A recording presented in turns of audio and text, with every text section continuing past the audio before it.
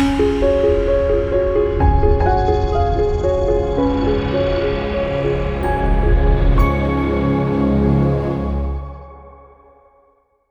continuing in our series in the book of Romans. If you'll open up your Bibles to Romans chapter 5, I would like to read verses 1 through 11 out loud with you. You don't have to read out loud with me. You can just follow along. I'm reading from the New International Version. I have different preferences for different things in versions, but this is an easy one to read. So let's start reading in Romans chapter 5, verse 1. Therefore, since we have been justified through faith, we have peace with God through our Lord Jesus Christ, through whom we have gained access by faith into this grace in which we now stand. And we boast in the hope of the glory of God. Not only so, but we also glory in our sufferings. We glory in our sufferings. I don't know how many of you are suffering right now. I know of a couple of people, but we glory in our sufferings, it says. Glorying in suffering. That's not something that I'm used to doing. We glory in our sufferings because we know that suffering produces perseverance. Perseverance, character, and character, hope. And hope doesn't put us to shame because God's love has been poured out into our hearts through the Holy Spirit who has been given to us. You see, at just the right time, when we were still powerless, Christ died for the ungodly. Now, very rarely will anyone die for a righteous person, though for a good person, someone might possibly dare to die, Paul says. Verse 8, but God demonstrates his own love for us in this: while we were still sinners, Christ died for us. Since we've now been justified by his blood, how much more shall we be saved from God's wrath through him? For if while we were God's enemies, we were reconciled to him through the death of his Son, how much more, having been reconciled, shall we be saved through his life? Not only is this so, but we also boast in God through our Lord Jesus Christ, through whom we have now received reconciliation. Paul speaks about peace with God. According to Paul, our faith in Jesus gives us grace which produces peace with the Father. So this would assume that at one time we were at odds with God. We were at war with God. We were fighting with God, or in some sort of conflict with him, if now there's peace before there wasn't. I think it's important to realize that God never had anything against us. He never had anything against me. We just didn't see him in a correct light. Recently I had a person angry at me, quite angry at me, angry enough that they wrote me a very long email detailing the horrible things I had done to them and their family, including in that email a lot of disparaging remarks, and there were some names called and maybe even a threat or two. The problem was they were mistaken. They were mistaken about a lot of their assumptions, and they believed several things about the situation and about me that were just simply not true. They just simply didn't happen the way that they thought that they did.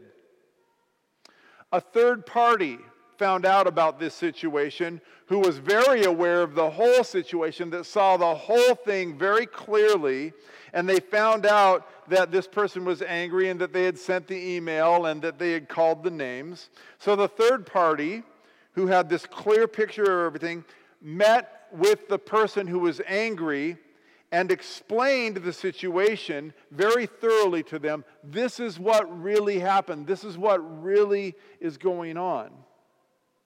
As the third party explained the situation, it started to dawn on the angry person that they had believed a bunch of false information about the situation and about me. Some of the stuff that they don't even know how they came up with it.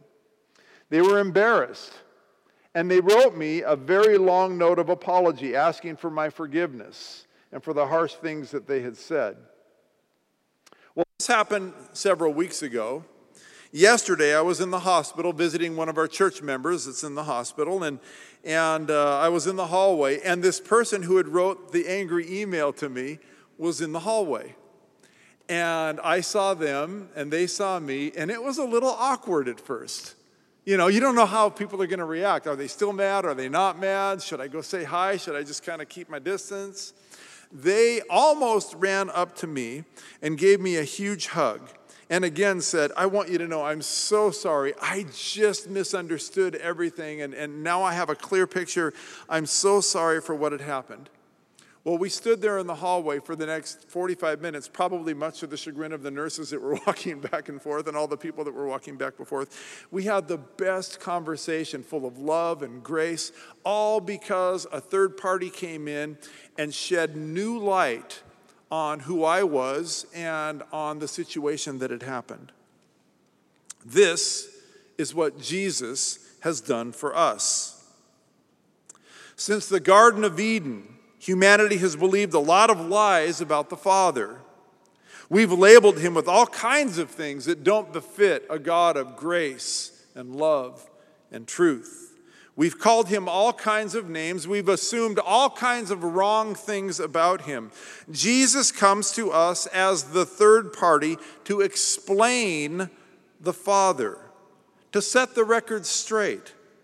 Because of Jesus, there is now peace between us and the Father, because we now know that the lies we used to believe about him and our behaviors that drew us further away from him are all just false things. They're just not all true. All of this has been canceled because of the new light that we have, the new understanding we have about the Father.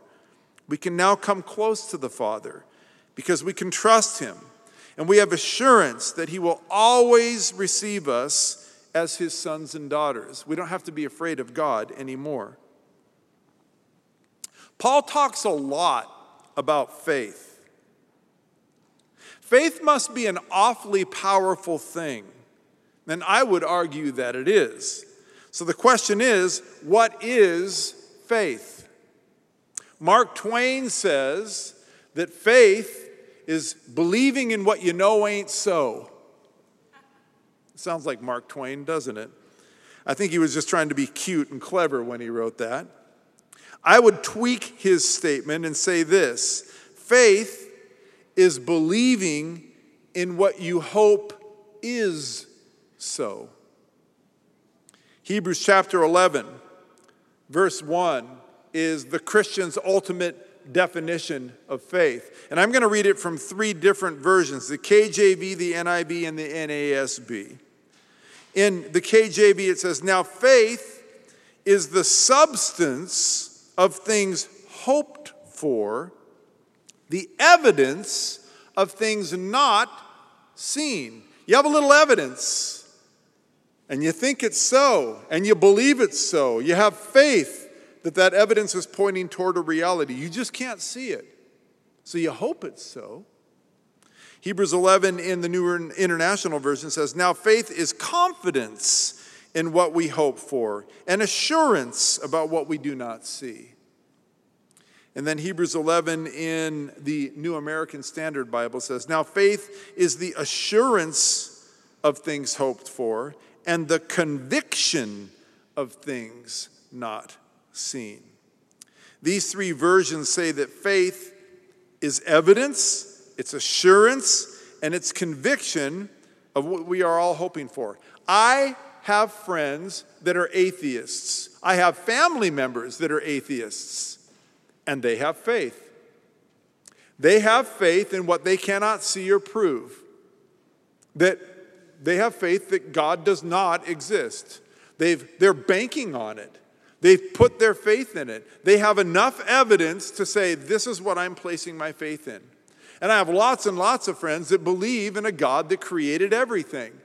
They have faith also. They're banking on it. They've got conviction. They have enough evidence to say, I'm putting my cards on this one. I'm laying my bets down on this one. I have faith that is true.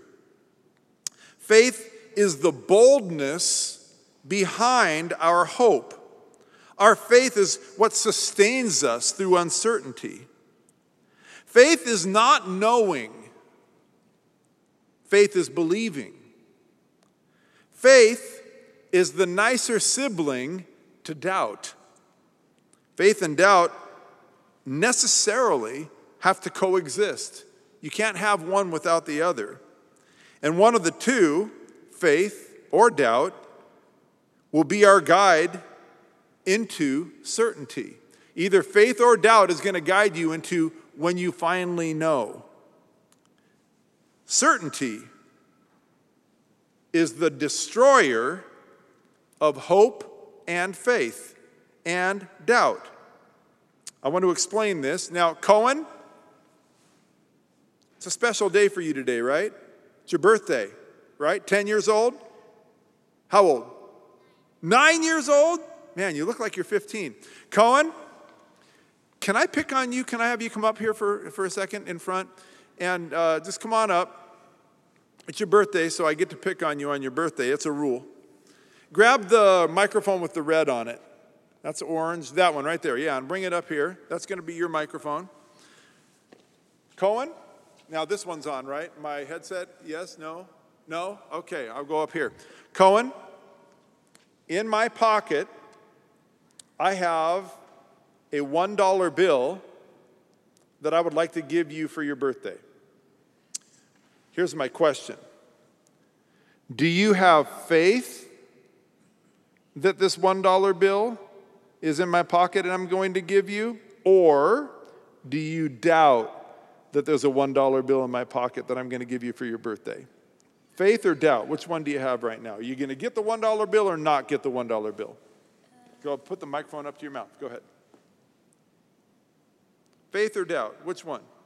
You can choose either one. There's no right answer or wrong answer. Faith. You have faith. Okay, that's probably smart. So, you hope that I give you $1 right now, right? Yeah. Your birthday, 9 years old. That's great, Cohen. So, I'm going to take it out of my pocket. Okay. It's in my hand. Now, are you positively sure that there is a $1 bill in my hand right now? 100% without a doubt sure? No. You're not. Okay. But you have faith that I do and that you're going to get it, right? Yeah. Okay. Cohen, I'm going to destroy your faith. Are you ready? Here we go. I'm going to destroy your faith. There's a $1 bill. Now, that's yours for your birthday. I have a question for you. How did that destroy your faith? Think about this for a second. Do you have to have faith that the $1 bill is in my hand anymore, or do you know that the $1 was in my hand now? I know it was. You know it was. You don't have to have faith. You don't have faith because you can see it now, right? You're not hoping that I'm going to give you the $1 bill because I gave you the $1 bill, right? I just destroyed your faith. Is it a bad thing that I destroyed your faith? No. You got $1. It's pretty good, right? Don't you wish it was a 20? Yeah. Maybe later. All right. Thank you, Cohen. You can go sit down and keep that dollar. You can put the... See, with certainty, we no longer need hope or faith or doubt because certainty destroys hope, faith, and doubt. We used to have faith, but now he knows. He might have had doubt, but now he knows. He used to have hope, but now his hopes and dreams are rewarded with a $1 bill. Or if I wouldn't have had a $1 bill and just an empty hand, they would have been destroyed. And he would have cried and went back to his mom and dad and said, "Why do we have such a mean pastor?" When I was a kid, my dad and I would enter salmon derbies. I don't know if you know what a salmon derby is. A salmon derby is, it's a day where all of the fishermen that want to go salmon fishing you can sign up for the derby, and everybody that signs up and pays their fee on that day from a certain time to a certain time, you go fishing, and whoever catches the biggest salmon gets a prize. Well, on this particular salmon derby day, The prize for the biggest fish was a pair of Honda 90 motorcycles. Oh, man. I was like 10 or 11 years old. I might have even been 9, Cohen. I wanted a motorcycle so bad. And I thought, okay, this is it. We are going to win this thing. And I had faith that we were going to go out. We got up at 4 o'clock in the morning and we got out there and into my dad's boat and we went out fishing and we fished all day. I had faith we were going to catch a 60-pound big old salmon and we were going to bring it in. They were going to weigh it and we were going to go home with 2 Honda 90 motorcycles. My faith was placed in that hope. And then my hope was replaced by certainty. We didn't catch anything except for a 2-pound dogfish, a little baby shark. That's all we caught all day. We got nothing. We got no prizes. In another era of my life, I had hope and faith that the woman of my dreams would allow me to marry her. I did everything I could to make the moment happen, and then finally, I placed all my faith and all my hope in a proposal, and I said, "Will you marry me?" And I waited for the answer. And on that day, my faith and my hope was rewarded of the certainty of tears and smiles and hugs and maybe a little kiss or two. In both cases, my faith was replaced with certainty. Faith is powerful. Deep faith can move us to do all kinds of things with the hope that what we have faith in will become a reality someday. Faith can move us to do wonderful things. Faith can also move us to do terrible things. Faith was the driving force that had evil men fly airplanes into buildings on 9/11. It was their faith that drove them to do such evil things. We should be careful on what we place our faith in and how we use our faith. But it is also faith that has moved millions and millions of people in this world to feed hungry people, to heal broken people, and to share the good news of the gospel to a dying world. Faith is a powerful thing that can move mountains for the good if we allow it to. So back to the verses, specifically the verses that Lisa read. Thank you, Lisa, for reading. Suffering produces perseverance. Perseverance develops character, and character produces hope. This is easily observed in any exercise routine. I stood on the scale 3 months ago, just before our church went on the fasting and prayer vigil that we had. And I looked down at the scale and I saw the numbers 228. And most people would say, well, you're 6'6", that's fine for your frame. You haven't seen me with my shirt off. You should thank God for that. So I started to run for walk. I can't run very well because I have a hurt knee. But I started to walk and ride my bike on a regular basis. And you know what? I suffered.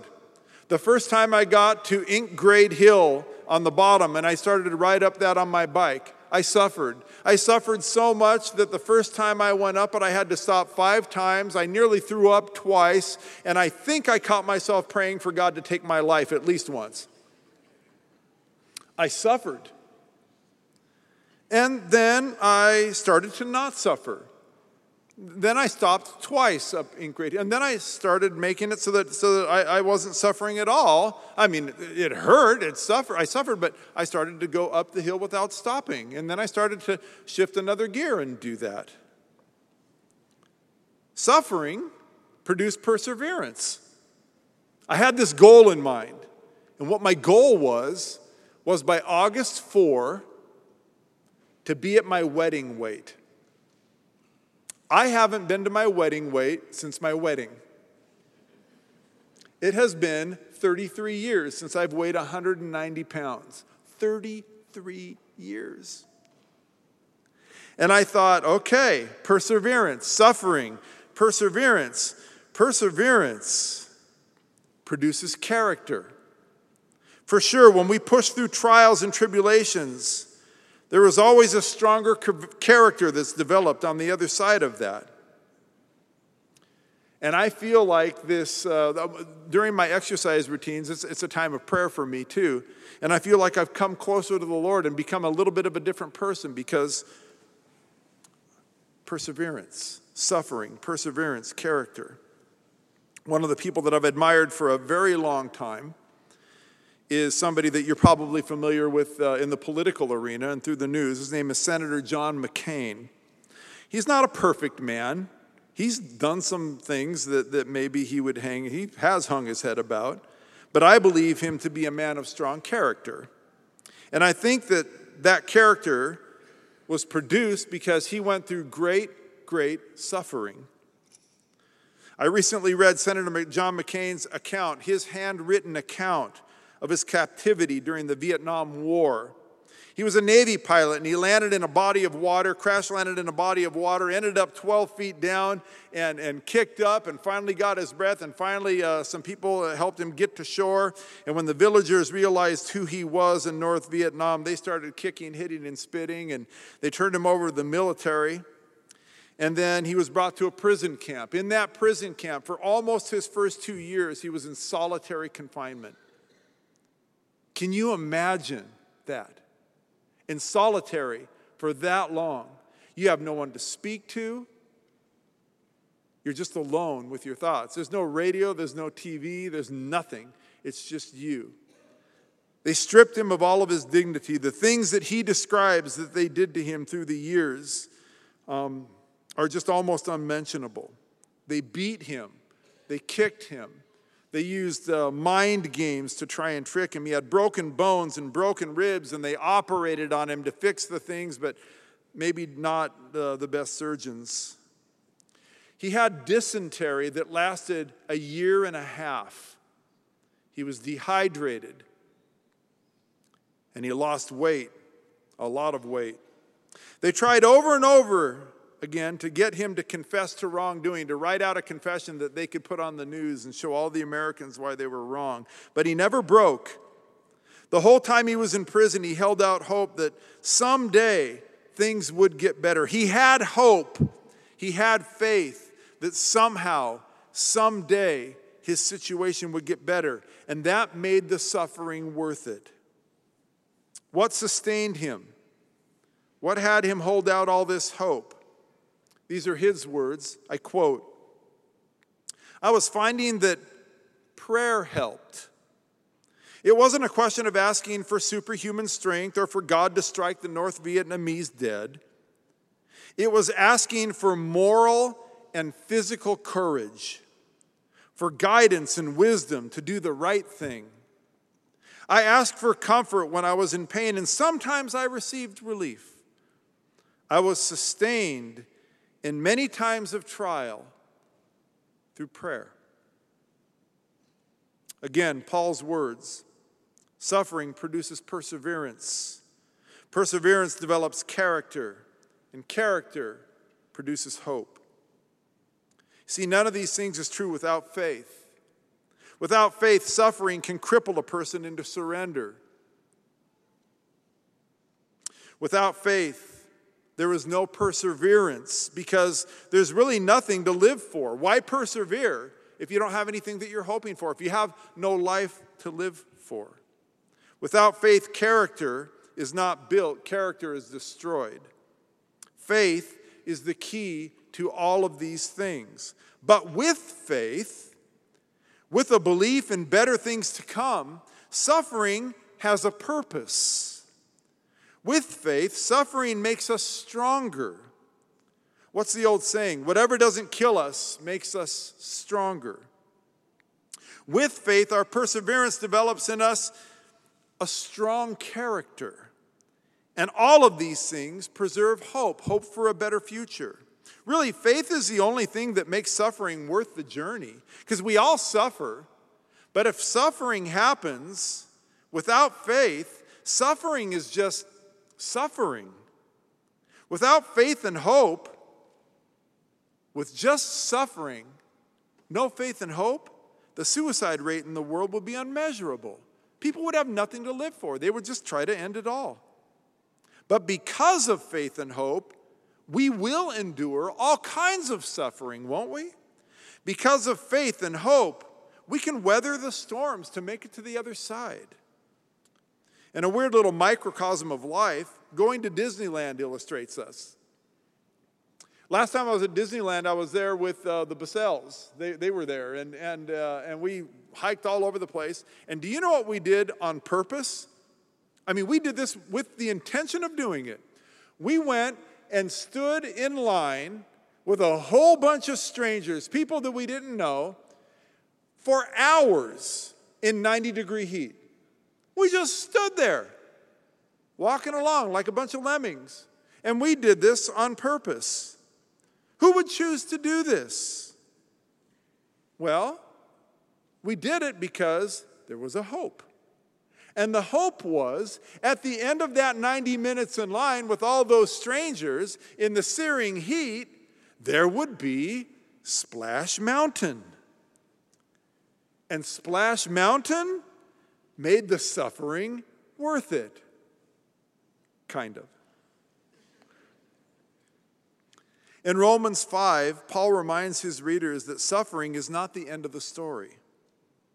He reminds us that when we have strong faith, our suffering can produce something beautiful. Suffering, accompanied by faith, grows strong character. Suffering, accompanied by faith, produces a hope for a better future. Strong faith builds strong character. And our strong character is what will bring us home to the promised land. Book of Revelation promises something over and over again. It says, to he who overcomes, to he or she who overcomes, there is a reward. You don't overcome without faith, because without faith, you're going to fold every time. This is what our hope is based on. We look forward to the hope that our faith will one day be certainty, that our faith will be destroyed with the glorious coming of Jesus Christ. A faith-to-faith, a face-to-face relationship with Jesus will destroy our faith, and it'll be replaced with the certainty of eternity. And everything is going to pay off in the end. Our denomination has an anthem. It's our song. You know how couples have their song when it comes on the radio? Oh, that's our song. This song is a Seventh-day Adventist's song. It's called We Have This Hope. And the lyrics go like this. We have this hope that burns within our heart. Hope that burns within our heart. It's not certainty yet. We're waiting for the certainty, but we have this hope. Hope in the coming of the Lord. We have this faith, it says, that Christ alone imparts. Faith in the promise of his word. We believe that the time is here when the nations far and near shall awake and shout and sing, hallelujah, Christ is King. This is what everything is rooted in. This is our faith. This is our hope. This is why we endure suffering, and this is why we persevere, and this is what our character is built on. This hope. Do you know the tune? We have this hope? Sing it with me. We have this hope that burns within our heart, hope in the coming of the Lord.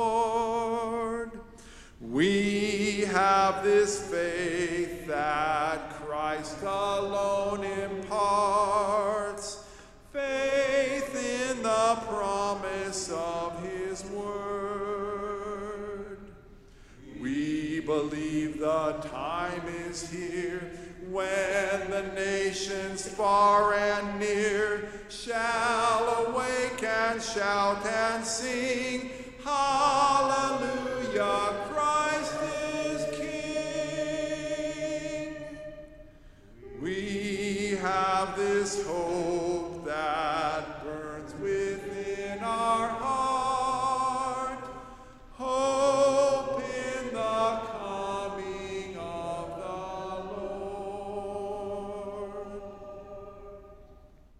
This is what our faith and hope are built on.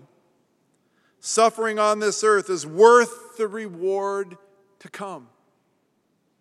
Keep the faith. Hold out hope. In the words of Winston Churchill, if you find yourself in hell, keep walking. Also in the words of Winston Churchill, partly, never surrender to the hopelessness of the evil one. He's going to throw darts at you. Don't surrender. Hold on to your faith. Hold on to hope, and you will be rewarded.